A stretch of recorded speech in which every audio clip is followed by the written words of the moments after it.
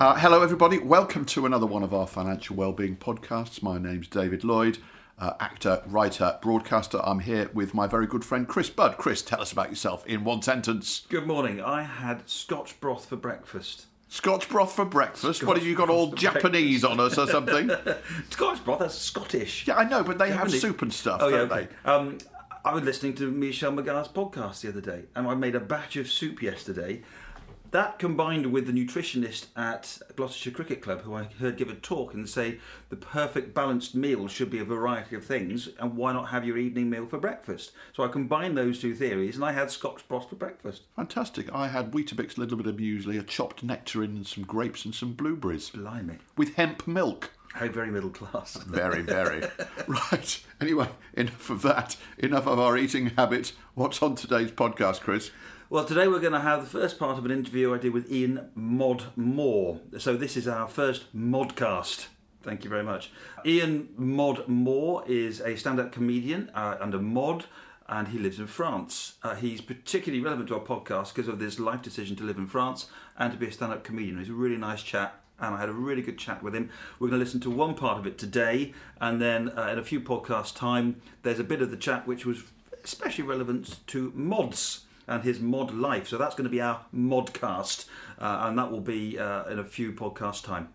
Excellent. Look forward to listening to that. But before we do, as ever, we always encourage people to send in their own thoughts on the stuff that we're waffling on about in these podcasts. So we've had a lovely comment edited forward to us from @Adam Downs from his friend Tom Williams, to whom he had recommended the podcast. And Tom said, "It's the little things like working out your spending and setting yourself a goal with what you want to achieve. Before listening, I'd have probably said, I just want to be rich. But in reality, it makes you think, well, why do I want to be rich? For example, the idea of saving for experiences and memories is key to why it's good to save." Isn't that a lovely, lovely thing? Adam is a financial advisor himself, and he forwarded that to his friend, and that was Tom's comment after listening to the podcast. So I was dead chuffed when we got that feedback. We love that kind of thing. I also spotted a really good quote from the great comedian and actor George Carlin. Your era, George Carlin, I imagine, wasn't he? A stand-up comedian from America? Never heard of him. @Cat_McTaggart, who's a solicitor in, I think, Cardiff, she tweeted George's line as follows: "Trying to be happy accumulating possessions is like trying to satisfy hunger by taping sandwiches all over your body." Oh, that's brilliant. Taping sandwiches? No, I'd rather just eat them, surely. Right then, tell us more about this interview that we're about to listen to. Okay, Ian Moore is a stand-up comedian. He lives in France, but works in England. He actually describes himself on his website and Twitter bio as a comedian, author and chutney maker. We do cover the chutney at some point in these couple of podcasts. I thought he'd be an interesting person to talk to about financial well-being because he's made several decisions involving money and happiness. He's also written a couple of books of his experiences, à la Mod and Modnifique. There's a high mod element to these. Highly recommend them, they're very funny. Ian was in his house in France. We had a chat over Skype, and I started off by asking him about the financial impact of his move to France. What conclusions about your happiness have you come to? Do you know what? It's funny, because I went through a period where when I first started earning what I'd call good money, rather than sort of being more hand to mouth, that was when I felt the worst about money, because it was kind of, well, I have to keep this going now. Suddenly there was more pressure on it then, and I wasn't happy at all. But I've kind of come through that bit, so it's been quite odd. I was thinking back to when we first moved here. The money we had coming in was just about covering everything, and yet I never felt the kind of pressure that I did, say, a year ago. But you had two decisions there, didn't you? Because you had the decision to move to France, but also the decision, I presume, to carry on working as a comedian. Because you could have got a job in a factory in France or something, couldn't you? Well, I could have done, but I mean, I wanted to move here. My wife, we'd always kind of planned to retire here, but it was me who pushed for us to come a lot earlier, and I did so by basically saying, look, I can do the travel. It's not a problem. I can do this. All right, the travel's going to cost a lot more than what I would be spending at home in England travelling, but we wouldn't have a mortgage, or not a crazy mortgage like we had in the UK, and so my travel was tax deductible, whereas my mortgage wouldn't have been. So it seemed, at the time, a no-brainer, because we could do it. Does it still feel like a no-brainer? It does, because when I come home, and I say this a lot to people who ask me about the travel and about living in France, but it does feel like I'm going on holiday every time I come home, and that can be twice a week, which is not a bad feeling to have. No, absolutely. One of the things that we like to kind of think about is money and happiness and choices that we've made. And let's look at the comedian side first. You made a choice to be a comedian. I mean, I imagine that was a... Do you know what? I kind of didn't. I kind of didn't make that... I mean, obviously you go further down the road and you go, well, yeah, I have to start taking this more seriously. The way it started was I went to a show in London, and I came out of that and I just said to my friend, I said, you know, that was all right, but no more than that. It was just, I reckon I could do better. And you know, a typical boasty thing to say. And then she rang me up about a week later and said, all right, well, do you know what? You put your money where your mouth is. I've booked you an open spot. You've got a month to write some. Did you say thank you, or? I guess maybe subconsciously I was pushing for it. But then I did the first gig and it went so stunningly well. I can't remember it because I was so scared, but it just felt like it went well. And naturally, I then thought I knew it all. But you presumably in the early days, you didn't immediately start earning good money. So there was a decision to carry on at one point. No, and this is what I think a lot of people who start comedy now struggle with, is that you just don't walk into gigs and immediately start making money. You go through an apprenticeship where you earn no money. When I first started, we were living in London and I would drive up to Manchester from London to do 5 minutes on stage for no money and then drive back again. And it's a commitment. If you think that you've got the potential to do it, you have to commit to it. Yeah, very much so. So what sort of sacrifices were you making in those days? Well, it wasn't really me making the sacrifices. My wife was earning good money as a recruitment consultant. And when we moved out of London in 97, I'd been going about a year and was very raw, very new. I was just temping at the time because I wanted to work in film and TV. And I was doing some corporate script writing for about 18 months. And that wasn't working out and I didn't really enjoy it. And so I was just temping and just trying to get a job in television, and nobody would give me a job in television. I just wanted to make tea and work my way up, and nobody would give me a chance. So when we moved out of London in 97, we got married, and Natalie, my wife, said, you've got 2 years to do this and for it to at least look like it's going to make a living. And if it doesn't, then you have to, get a proper job. But fortunately, it worked out pretty quickly. Did you find that helpful, that deadline? Oh yeah, because otherwise I could just drift, and I work very well to deadlines. Obviously I do writing and columns and books and stuff, and I work better if I have an end in sight. If there is no end, then I'm liable just to drift. I'm just reminded of a story which I'm not sure how relevant this is, but you tell me. My guitarist friend who was telling me that one of his mates was a drummer, and he went to Russia on a gig for a Russian oligarch's birthday party with, I won't mention the name, but a extremely internationally well-known female singer, and he was part of her band. She got paid £1 million for that gig. He got 500 quid. Yeah. Well, that's the way it goes. I mean, and each gig that I do, every single one's different. Like, I'm going back to the UK at the weekend, and on Thursday I've got a corporate gig, which is very well paid. And lovely, and exactly what I like, because I'm a lot of comics don't like corporate gigs. Either they think they're artists and shouldn't be sullying themselves with grubby money, or they just talk themselves out of it because they automatically think they're going to struggle, and they're just like ordinary gigs if you play it properly. But they are extremely well paid, and I like that. I like getting paid for what I think are my skills. And yet the next night I can go and do a 70 quid room above a pub gig, That's your choice. Yeah, it's my choice. It's my choice, yeah. But I'm doing fewer and fewer of those by choice as well. Well, that's a nice position to be in. That means you're good at what you do, clearly, isn't it? And as you say, it's nice to be paid well when you've worked hard to get a good skill set. Absolutely, absolutely. I mean, I do a lot of corporate work and a lot of awards ceremonies, and I keep getting booked back, and my reputation has grown within corporate circles. So I get calls from companies, corporate bookers who I've never met or worked for, but who have heard of me. That has made a huge difference to to our life here, and that's happened in the last sort of four years. And and when I said earlier that I felt the pressure, that's when I first started feeling the pressure, when I started earning that kind of money for gigs. So one of the principles in the book that kind of goes through the book and all the financial well-being stuff we're doing is know thyself. Yeah. You know, financial planning is very simple. You just work out what you want out of life and spend your money on that.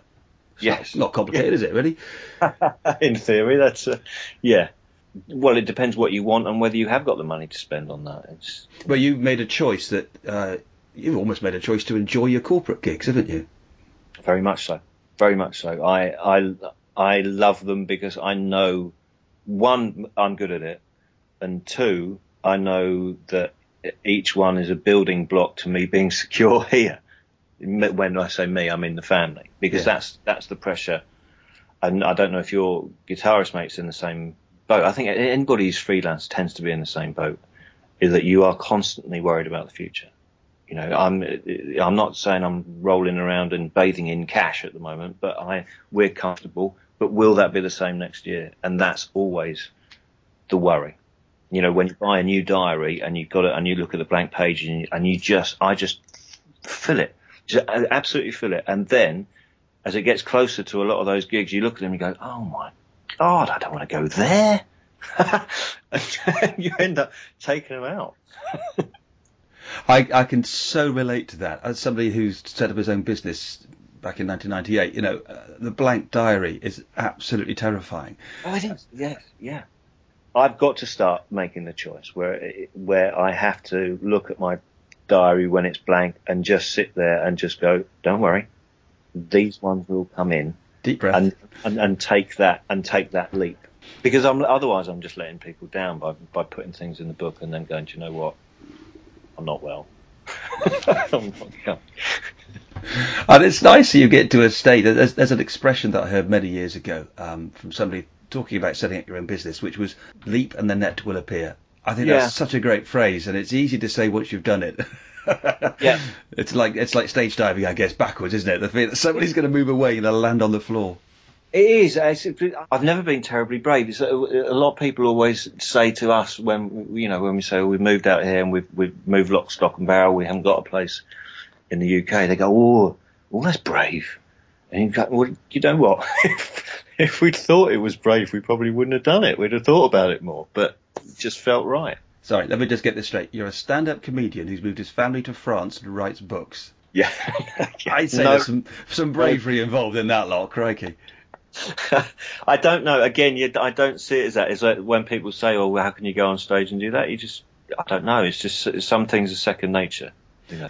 So let's move on to France then, and your life in France. It's obviously a huge decision, but you've made it work, and you're now applying for French citizenship.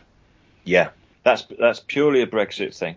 I'm concerned that my family should all have the same nationality, and we've all got British passports, but that's going to become problematic over here. So Natalie and the boys are all French, and they have French passports. It just makes sense for us all to, play for the same team, as it were. What are the French like with money? Is there any difference? There's a massive difference. There's a difference in not everybody has a credit card, which seems sort of inconceivable from a country where people have 4 or 5 and are juggling between the two. People don't take loans. People don't buy on credit so much here. They buy with what they've got, and this is a very, very poor area of France. So it's a different mentality to money. You don't spend what you haven't got. And banks themselves are a different breed over here. They shut on a Monday. They're not open on a Saturday afternoon. Obviously, they're not open on a Sunday. If there's an issue, they have to ring Paris and sort something out in Paris for it to then filter back here in about 10 days' time, presumably by a carrier pigeon. I've no idea. It's just a much slower process. I think we've tweeted that I go on holiday quite often, not that far from you. And it always tickles me that in the middle of August, the height of the tourist season, they shut all their restaurants and go on holiday. I know. It just baffles me. What's that saying? They don't live to work; they work to live. And there's that, and you can't interfere with holidays, no matter what you do. I mean, the hotels. We've only got 2 hotels in town. One of them shut for August. Brilliant. Just astonishing. And the cinema used to shut at all the school holidays. The cinema was because the bloke who owned it, not interested in money at all, but he hated kids so much that he would make sure that no kid could see a film during the holidays. The thing about France, like I say, money isn't the priority. The priority seems to be not the cinema bloke. It seems to be family. That's the priority. Family and meals, which is I really like that attitude. Comes back to that know thyself, what you want to spend your money on, doesn't it? Yeah. What makes you happy? I think I'd be a very different person if I was still in England. I was very unhappy. We lived in Crawley, and then we moved in Crawley. We needed a bigger place, and so the mortgage got big, and we were in this kind of box on a new estate, and the new estate I could see was just unsustainable, completely unsustainable, because it's one of these new estates built as family homes, but with very little garden. One small garage that can never get a car in. There's nothing, and yet everybody's got 3 kids, and those 3 kids will grow up and not be able to leave home because the area is so expensive. So they'll have cars and they'll all live there, and it will just grind to a halt. The whole thing would just grind to a halt, and it just depressed me so much. Which is why we moved out here, to get what we could never afford in the UK, not without winning the lottery or something. It'd be what we have here for the price of what was. Well, it would have been the price of a small 2-bedroom flat, maybe, in Crawley, and we've got our dream home. We actually had one of those conversations. I don't know if you ever have. What would you do I think we're on holiday and the Euro Millions, 75 million euros. I mean, it's something absurd like that. And we were walking back from the supermarket, and my wife and I, we said, what would you do with 75 million euros? I mean, kind of, charity, pay off families' mortgages and stuff like that. But we both came to the conclusion that we wouldn't move. We have the house that we would always want in the area that we'd always want with what we want around us. And that's quite a nice realisation. So that's a great reason for moving, but I'm interested in the culture that you've moved to as well, the culture clash. That's been a massively positive thing for you. Was that unexpected? I think it was. I thought it would be harder for me to sort of settle in, but it hasn't been hard at all. And the difference in the culture has been, frankly, it's helped me in my job. I mean, it informs most of what I say on stage. I've written 2 books about it. It's been a career move, as well as a house move, which I didn't expect that to happen. I didn't, because I always said before we moved here, there's no way I'm going to sit down and write a Year in Provence type book. The market is saturated. Don't do it. Leave it alone. It took me about 10 years before I actually started doing it, but I did it in the end. What about the chutney? Where is that? Is that just a hobby? It is just a hobby. It is my happy place. Although we've had a really bad year. There's no fruit around here at all. But it's just a hook. And it's one of those things that you put on your website and people go, he makes chutney. Like I was doing a corporate last week, and the guy who was a hotel manager said, have you got a business card? Because we quite often get asked to supply the comedians for a charity night or whatever. So I gave him a business card, and he started walking away, and he came back and he said, you make chutney. And it just becomes a hook. He will now remember, But I do love it. And I got asked to do 60 jars of chutney for a hamper for a corporate company, and it was easily the most nerve-wracking gig I've ever done. It was terrifying, but I did it because this is a big corporate company, give me a lot of work. Do you have a chutney section in your act? I do now, yeah. Actually, just as right, you can't travel with chutney. There's the international movement of chutney is a very restricted area, so I can't actually take much to gigs. But at one point, the plan was that while all these other comics were selling their DVDs and CDs at the end of the show, that I would just set up a little table at the back with a gingham tablecloth and just try and punt out chutney. And when I say that, when I go on stage and I say I make chutney, again, it's very different. It's a very different thing. Nobody else on the circuit is going halfway through their set, do you want to buy some chutney? Right. After talking about their goats and, other things. So it's all part of the thing about being different. Well, fascinating stuff. It sounds like you had a really good chat. He was a really nice guy, and he's obviously had a been through a real journey with going to his move to France and taking his family there. And he's a thoughtful chap. He's got a lot of things to say about this stuff. One of the things that I quite enjoyed listening to, and I want to ask you this question, David, as an actor and a writer. Some of the dodgy jobs you do early on in your career. Have you had one or two things? Never mind early on in my career, I'm still doing them like this one. No, it's true. Actually, that really did ring a bell with me. There are a few things there struck a chord. You probably don't know this, but I actually appeared once at the Comedy Store in London back in 1982, I think it was. Do you think you were the gig he saw that made him think, I can do this better? Could well have been. No, I had a kind of similar experience. I think we've referred to it in previous podcasts. I was at university with Ben Elton. Now, Ben at that point had been appearing at the Comic Strip in London, but the Comedy Store was just starting off, and he was invited on the back of that to go along and do a gig, a paid gig. I don't think he was paid very much, but he went along to do a gig, and I was staying with him in London at the time, so I said, I'll come along, keep you company. So they had the audience slot at the end, and so I got up and I just told a joke. It was an old shaggy dog story that I used to tell, and it went down really, really well, and I came away thinking, oh, do you know what, I might give this a go. So I went back the next week in the audience spot, and this time I'd worked up my own material, absolutely bombed, never went back again. decided that I would take the comfort from being on stage with other people rather than... So full respect to Ian for sticking at it in those early years and obviously going on to be a very successful comedian. Brilliant.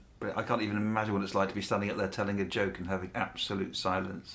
It's horrible. It is the worst. And also the other thing about the Comedy Store at that time, it was a really, really like a frontier town. You know, it's when they had the gong. Tony Allen was the compere. You used to come on and hit the gong if you used to get gonged off if you weren't any good. It's full of drunk people, and late at night on a Saturday night, you know, the heckling would be pretty merciless. I wasn't heckled, actually. I was just treated with indifference, which is in some ways even worse. So anyway, I digress. The other thing as well, though, that struck home to me, coming back to Money Matters, he talks about finally starting to earn money, and a similar thing happened to me, and then that pressure that comes with that. You get your first decent paycheck. You know, in my case, it was... I was in a very successful TV series, and I suddenly started earning like really good money to buy things and have actually a bit of a financial cushion. But once you get used to that level of income, when you've perhaps been struggling for a while, which I did in my early career, the pressure that's then on you to carry on bringing that money in is massive. I think everybody in a career feels an element of that. You get to a certain degree of success, and people are watching you now, aren't they? Mm. You know, you've become real. You've now got to back up that potential by making it actual. Yes, very true, and also the blank diary thing as well, which you both talked about. I mean, even now I'm still freelance, and now when I look ahead and I've got nothing in my diary, I don't think, oh, that's good, I don't have much to do. I'm thinking, oh God, I'm not earning any money. You'll always have this podcast, David. You've got that to fall back on. I know. I also, you and I have talked before about, we both write fiction. I mean, obviously you do it professionally and I do it as an amateur, but that also, I think, informs our conversations about writing for money. And I was really interested by what Ian said about the corporate gigs, that he really likes them because they pay well. And because they pay well, it is then a way of somebody saying, we acknowledge that you're good at what you do. You know, now I write because I enjoy writing. We've had this conversation before, you write very much from a commercial head, don't you? Yeah, I write to earn money, and I'm fully 100% with Ian on that one. You know, it's my job. I enjoy doing it, and I think I'm good at it, but I want to earn money from doing it. When I started off, I didn't so often. But now if I'm going to sit down and write something, I want to be reasonably confident that somebody's going to give me some money to do it. And anybody that poo-poos the notion of a corporate gig because it's in some way selling out, well, I think that's absolute nonsense. Go out and earn as much money as you can, and then do what Ian has done, is create a great life for yourself, living in your dream home. And the fact that he then said, even if I won the lottery, I wouldn't move anywhere, I think that's absolutely fantastic. Lovely position to be in, and he's worked very hard to get there. Yeah, and that's the other thing as well. I think there's a misconception sometimes that people who work in the creative world, well, you just stand up, you tell a few jokes on stage, and it's easy, isn't it? You don't have to work. You have to work really, really hard, and Ian's obviously worked really, really hard. You know, going back to Ben, nobody works harder than him, and he's continued to work hard throughout his career. He's had an up and down career, but he will never, ever, ever fall short in terms of his work ethic. And all of the successful people I know have exactly that, whether they're working in the creative industries, whether they're working in business or the corporate world or the financial world. The people that are successful are the ones that are prepared to work really, really hard to get there. To quote the great Neil Innes, every time he opens a gig, he uses the line, "I've suffered for my art, now it's your turn." Yes, one of the great lines. I love that one. Great, so that was a really good chat with Ian. He's a really nice guy. His books are available on Amazon. On Twitter, he is at Ian Mod More with an E on the end. I follow him and he's very good value. His website is ianmore.info, and you can get his books there. He's also writing a blog about Brexit at the moment. Pathos, I think, is the word I would use. He's it's funny, but it's also at times quite emotional.